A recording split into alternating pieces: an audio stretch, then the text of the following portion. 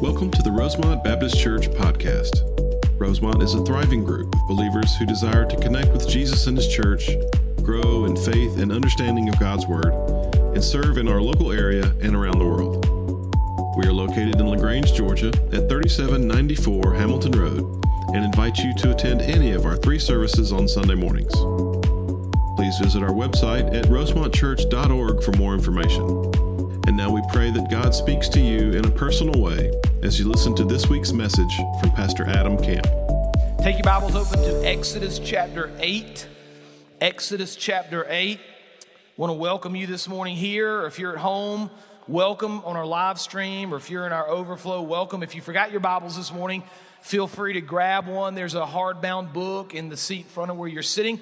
You're welcome to use that. If you don't have a Bible and you want to take it, you can have it. But Exodus chapter 8 is found on page 49 in that Bible. We're continuing this morning our sermon series through the book of Exodus. We're taking a verse-by-verse study, examining God's Word, being challenged. And the thing that I love about preaching through books of the Bible is we get the whole counsel of God. We don't just pick and choose. We're seeing the big picture story. We're seeing themes that are found in the beginning of Exodus that are going to work through really to the end of the Exodus. And one of the themes that we've seen is the power and the majesty and the glory of the Lord. That's going to continue this morning as we kind of get in a little more heavily into the plagues and how the Lord is demonstrating His power. Last week was the first plague. The Nile turns to blood. We're going to continue with that idea this morning. God has shown Himself. He's demonstrated Himself. Pharaoh still has not let the people of God go free. And so we pick up the story, Exodus chapter 8, beginning in verse 1. The Bible says, "Then the Lord said to Moses, 'Go into Pharaoh and say to him, Thus says the Lord, let my people go, that they may serve me. But if you refuse to let them go, behold, I will plague all your country with frogs.'" Frogs are cool individually, right, guys? Y'all like frogs? They're not cool in the plural.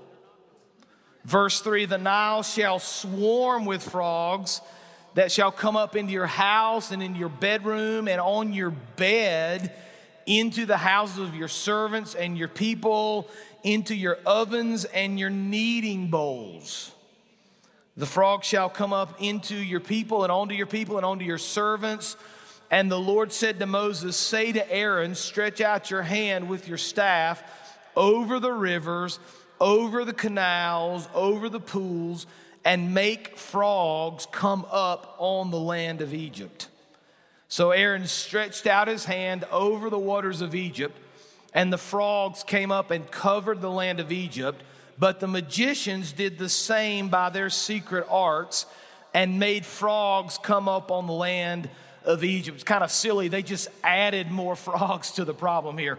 Verse 8, "Now some time has passed between 7 and 8. And Pharaoh called Moses and Aaron and said, 'Plead with the Lord to take away the frogs from me and from my people, and I will let the people go to sacrifice to the Lord.'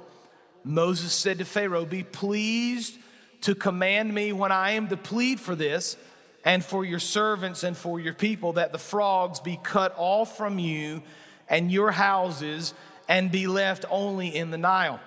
And he," this is Pharaoh, "said, 'Tomorrow.' Moses said, 'Be it as you say, so you may know that there is no one like the Lord our God.' Verse 11, "The frogs shall go away from you and your houses and your servants and your people. They shall be left only in the Nile." Verse 12, "So Moses and Aaron went out from Pharaoh, and Moses cried to the Lord about the frogs as he had agreed with Pharaoh. And the Lord did according to the word of Moses.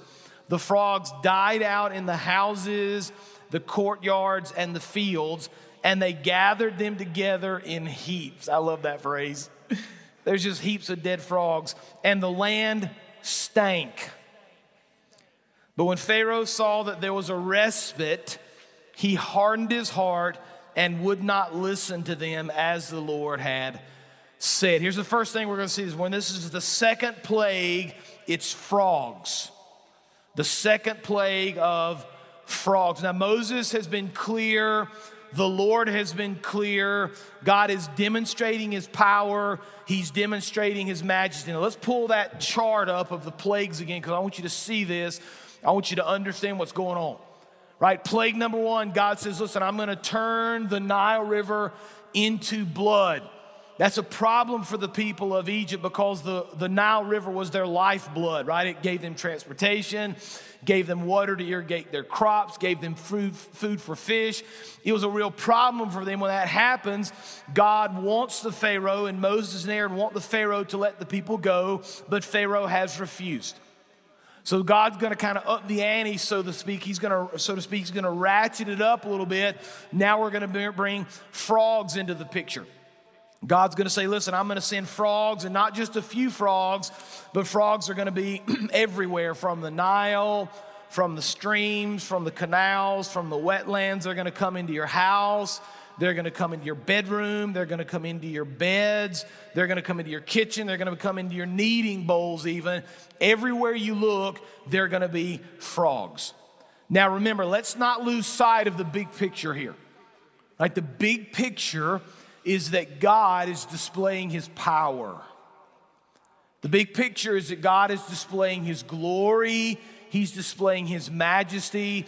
And he wants the people of Egypt, and especially the Pharaoh, to understand, now watch, that he is in full control of all things. Now, if you're just to read through the 10 plagues, or just to kind of hear the story of the 10 plagues, you would probably miss one of the key components that I'm trying to highlight for you through this process. One of the key things you need to understand is that the Lord is basically, when he's sending these plagues, attacking and really defeating very specific Egyptian gods, and very specifically the Pharaoh. And so each of these plagues has a very specific meaning, a very specific reason. So when he sends these frogs, he's attacking Heket. Now, Heket is a god in the Egyptians that looks like, you want to guess? A frog. Let's see the picture. Pull that picture up if you would. This is a picture of Heket on the right. This is an Egyptian carving in an Egyptian temple. You see the picture of the frog face, the head, really the body of the frog. And I want to read to you what Heket did, because there's a connection here. I want you to hear it and understand it. And when you do that, I want you to see the majesty and the power and the glory of the Lord. Now track with me for a second here. Egyptian midwives often called themselves servants of Heket, right? They served the goddess of Heket, and they would often wear these necklaces during childbirth, these midwives, that depicted this goddess. Here's what one writer said. The Egyptians believed that the frog was the symbol of life-giving power goddess Heket. She was the goddess who oversaw the women, the midwives who helped women have babies.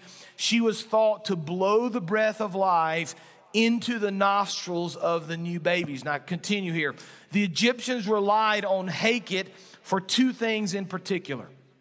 One was to control the frog population by protecting the crocodiles. Remember, they would eat the frogs. Frogs, natural predators. Obviously, when Egypt was overrun with frogs, Heket was humiliated. This plague proved that she was powerless to resist the mighty strength of the Lord. Her other responsibility was to assist women in childbirth. Now, there's a lot going on here, right? We got frogs, we got the Nile, we got childbirth, we got a plague, right? That's a lot of stuff. How can we kind of rein all that in and understand what the Lord's doing here? Well, let's rewind the story a little bit. Let's rewind the story from Exodus chapter 8 to Exodus chapter 1. You don't have to look it up, but I want you to listen. I want you to hear something. I want you to be reminded. Exodus chapter 1, verse 22, the Bible says, the Pharaoh commanded all his people, every son that is born to the Hebrews, you shall cast into the Nile.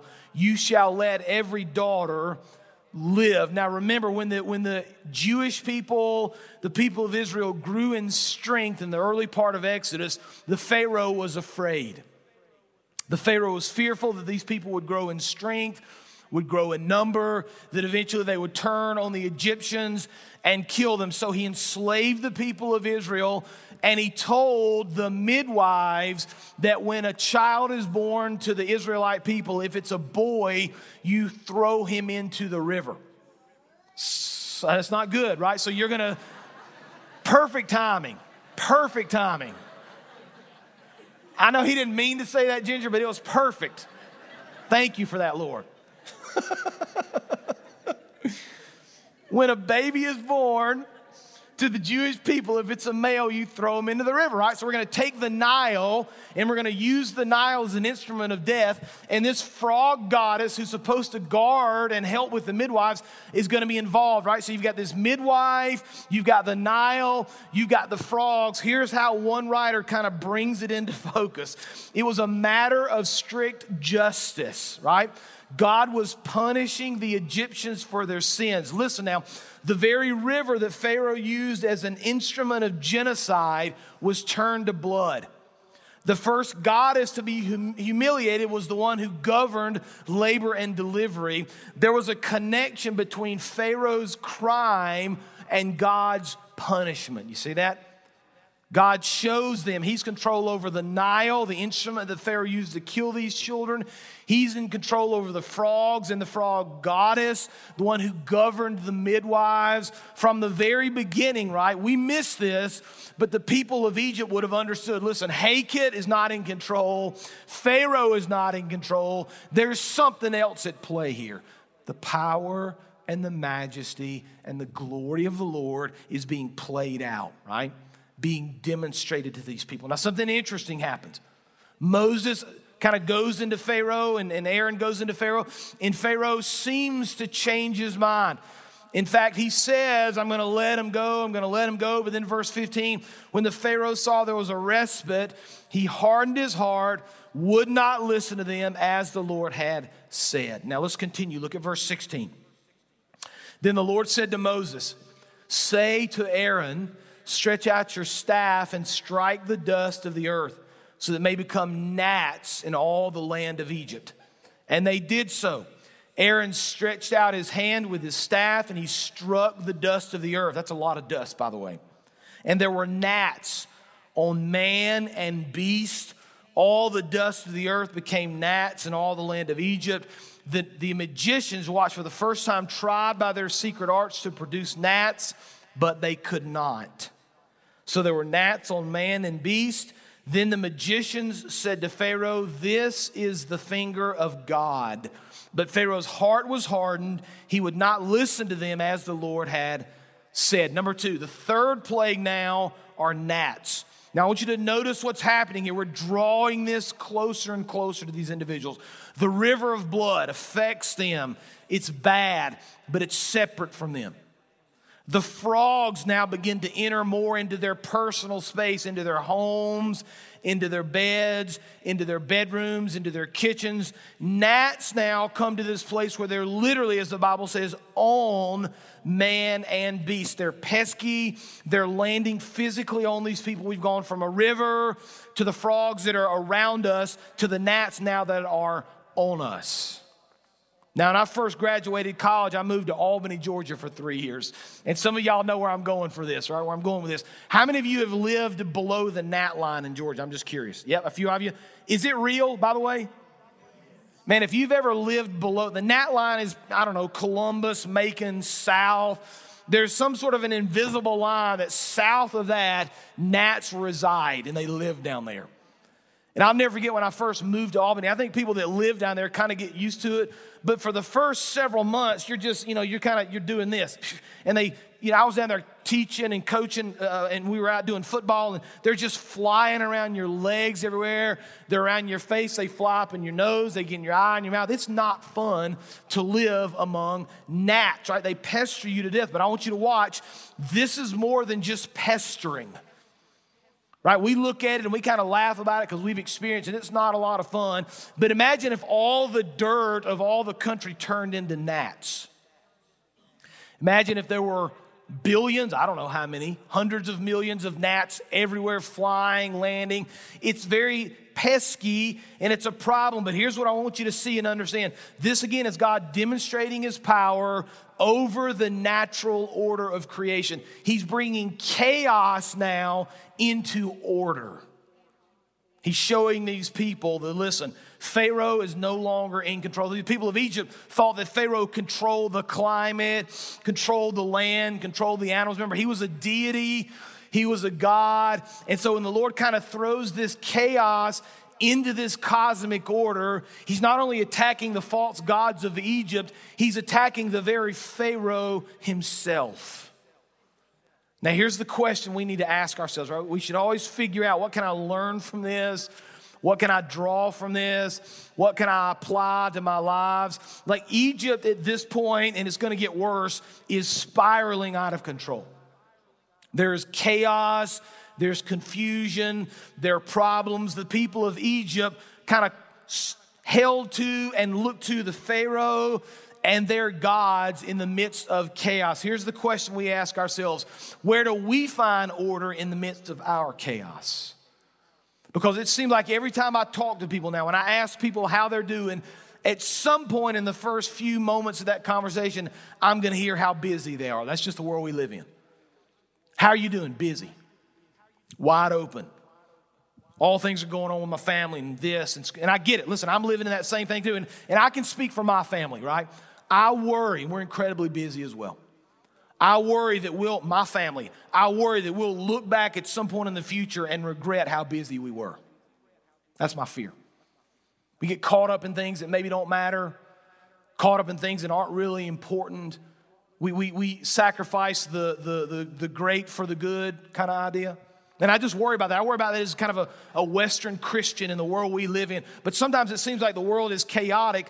And if we're not careful, we run to false gods for control as well, just like the people of Egypt did. I talked about this some last week. But it's worth discussing again. It's worth considering again. In the midst of great chaos and busyness and craziness in the world, what's our foundation? What are we running to in this world to give us stability? Now, I know you probably already know this. I hope you do. If you're at home, maybe this is the first time you've heard this. But I'm going to give you truth that bears repeating. One of the things I feel like I need to do from the pulpit is remind you of things the Scripture teaches. It's not that you've never heard it. It's just that you may not be living it. And so in the midst of chaos, we need to be reminded, listen, that true order comes only through Jesus Christ. And so in this world of chaos and busyness and false gods of whatever it might be that you're struggling with, the only place you're going to find true peace and joy and strength and order is through Christ. Colossians 1. Beginning in verse 15, speaking of Jesus. He's the image of the invisible God, the firstborn of all creation. For by him all things were created in heaven and on earth, visible and invisible, whether thrones or dominions or rulers or authorities.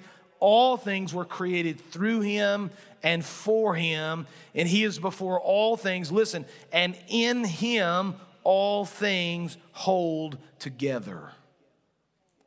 You know how you get on an airplane? We flew to Louisville last week and did the video from up there and went to a conference. Fantastic. We flew up and we were strategic in the seats that we bought, and we sat on an exit row. And you sit on an exit row because there's more room. But on the exit row, that means you got responsibilities. And so they come to you and they say to you, listen, do you understand you're sitting on an exit row?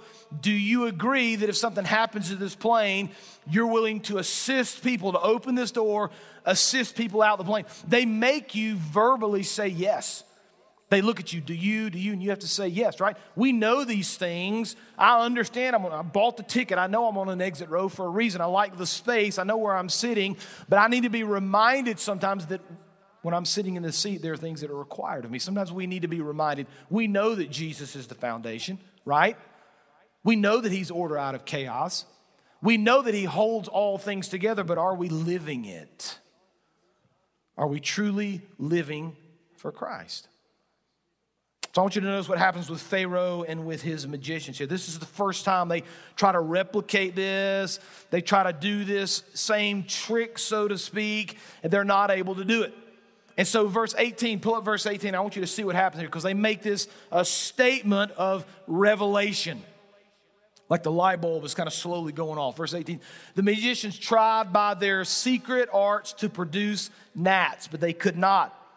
So there were gnats on man and beast. Verse 19, then the magicians said to Pharaoh, this is the finger of God. There's this revelation, right? It's kind of like, you watch that person sometimes when the light bulb's kind of going off and they make this recognition that they haven't before. They realize something they've never seen before. These magicians are kind of coming to this conclusion. Now, I want to be careful. They're not saying that they trust in this God. They're not saying this God is in control of all things. They're simply making this realization that, hey, you know what? Maybe we're not in control. Maybe Pharaoh's really not in control. Maybe there's something greater at play here. Maybe there is a God. Maybe there's something supernatural going on above the things that we can actually control. Here's the problem. These magicians weren't confessing faith in this God. They were simply acknowledging that he existed. It's the same problem we have today. There are lots and lots and lots of people that acknowledge the existence of a God, that acknowledge the existence of some sort of a creator, they acknowledge there's some sort of a deity in heaven, but they've never quite understood that God demands of them certain things. And in order to have salvation, they need to have a personal relationship with Jesus Christ. They miss those things. And so I always want to be very, very clear. This is one of those examples of I'm telling you something you probably already know, but you need to be reminded of it. If you've never prayed to receive Jesus Christ, if you've never repented of your sins and turned to Christ, you're not saved. You might know all about God. You might know he exists. You might even think about him and talk about him. But knowing him and seeing him are very different than having a personal relationship with him. Maybe you've even seen the finger of God at work in your life. Maybe you would point to certain things and go, man, that's the finger of God at work. I've seen him work in this situation. I've seen him work in that situation. In fact, he's even at work now, right? Maybe you've even seen the finger of God just like these magicians did, but you've never fully embraced Christ. You've never turned from your sins and repented and given your life to Jesus. I don't fall into the same trap as these magicians, simply understanding that there is a God without having a personal relationship with him. Now let's continue. Look at verse 20. Then the Lord said to Moses, rise up, right? So Pharaoh still has refused. He's still not letting these people go. The Lord said to Moses, rise up early in the morning, present yourself to Pharaoh as he goes out to the water, right? Again, he's going out to worship. We've seen this and talked about this. And say to him, thus says the Lord, let my people go that they may serve me. Or else, if you will not let my people go, behold, I will send swarms of flies on you and your servants and your people and into your houses. And the houses of the Egyptians shall be filled with swarms of flies, also the ground on which they stand. But on this day, I will set apart the land of Goshen. That's where the people of Israel lived. Where my people dwell, so that no swarms of flies shall be there, that you may know that I'm the Lord in the midst of the earth. Right? That's the whole point, the end of verse 22. The whole point is that the Lord is demonstrating himself to these people. Verse 23, thus I will put a division between my people and your people. Tomorrow this sign shall happen. And the Lord did so. There came great swarms of flies into the house of Pharaoh, into his servants' houses, throughout all the land of Egypt. The land was ruined by the swarms of flies. Verse 25, but Pharaoh called Moses and Aaron and said, go sacrifice to your God within the land. But Moses said, it would not be right to do so, for the offerings we shall sacrifice to the Lord our God are an abomination to the Egyptians. And if we sacrifice offerings abominable to Egyptians before their eyes, will they not stone us? We must go 3 days' journey into the wilderness, sacrifice to the Lord our God as he tells us. So Pharaoh said, I will let you go to sacrifice to the Lord your God in the wilderness, only you must not go very far away. Plead for me. In other words, pray to the Lord for me. Verse 29, then Moses said, behold, I'm going out from you, and I will plead with the Lord that the swarms of flies may depart from Pharaoh, from his servants, and from his people tomorrow. Only let not Pharaoh cheat again, right? Moses is beginning to see the pattern here. Pharaoh's lying to us, he's lying to us. Let not Pharaoh cheat again by not letting the people go to sacrifice to the Lord. So Moses went out from Pharaoh and prayed to the Lord, and the Lord did as Moses asked, and removed the swarms of flies from Pharaoh, from his servants, from his people. Not one remained, but Pharaoh hardened his heart this time also, and did not let the people go. The fourth plague, flies. Now, one of the problems when these biblical interpreters interpret the Old Testament text is the Hebrew has words that they're not quite sure what they mean. And so there's debate sometimes about what kind of fly we're talking about. Was it a house fly? Was it more than just a house fly? A lot of scholars say that it was the ichneumon fly, which was more like a wasp. And the way they explain it is this fly was aggressive and mean and would sting you. So we've gone from the blood of the river is kind of out there, but it greatly affects me, to the frogs that are now in my house, to the gnats that are now landing on me, flying in my face and my eyes, to the flies who are now biting me. Right? Can you see the pressure being mounted here? Can you see this getting worse? And by the way, we're not even halfway through. They're going to get worse. God is demonstrating his power. He's demonstrating his majesty. Now listen, I need to finish up, but let me kind of give you the 30,000 foot view here. I don't want you to miss this. We're seeing the majesty and the glory and the power of the Lord. But here's the application for you. God's great judgment always comes against sinful people. Right? The judgment of the Lord always comes against sinful people. Right? We saw it in the great flood, Genesis chapter 9. We saw it Sodom and Gomorrah, Genesis 19. We see it through other parts of the Old Testament. We see it in the New Testament. We see it in the plagues of Egypt, right? One writer said this: the plagues reveal God's love of obedience and his repulsion for disobedience. Now listen, I don't want you to miss this. God is love, he's joy, he's hope, but he's also a judge. And we don't need to miss those two. Now I want you to listen to what Romans 1 says. You don't have to look it up. Romans 1 beginning in verse 18. Listen to the words of God. For the wrath of God is revealed from heaven against all ungodliness and unrighteousness of men who by their unrighteousness suppress the truth. For what can be known about God is plain to them, because God has shown it to them. For his invisible attributes, namely his eternal power and divine nature, have been clearly perceived ever since the creation of the world and the things that have been made, so they are without excuse. For although they knew God, they did not honor him as God or give thanks to him, but they became futile in their thinking, foolish, and their hearts were darkened. Claiming to be wise, they became fools and exchanged the glory of the immortal God for images resembling mortal man and birds and animals and creeping things. This, in my opinion, is exactly the struggle we face today. So here's the good news. God is very clear. Sin must be judged. Sin must be punished. God is all powerful and in control of all things. But here's the beautiful part. He loved us so much that in the midst of the sin that we live in, he sent a Savior to die in our place. So even these plagues, in their grossness and their ugliness and the sin of the Egyptians revealed, even in the midst of these plagues, we're looking ahead and thinking about Jesus, who will one day come and offer forgiveness for our sins. And so we're going to give you this opportunity here in just a second for a time of invitation. It's a chance for you to sing and pray. And of course, you can come here and pray, but I just want to encourage you. Listen, if you're that person who's heard this message, who's heard about Christ, who's heard about these plagues, and you say, listen, I've always known that God exists. I've even seen the finger of God. I understand that the wrath of God is real against sin, but I've never received that forgiveness in Jesus Christ. Let this be the moment.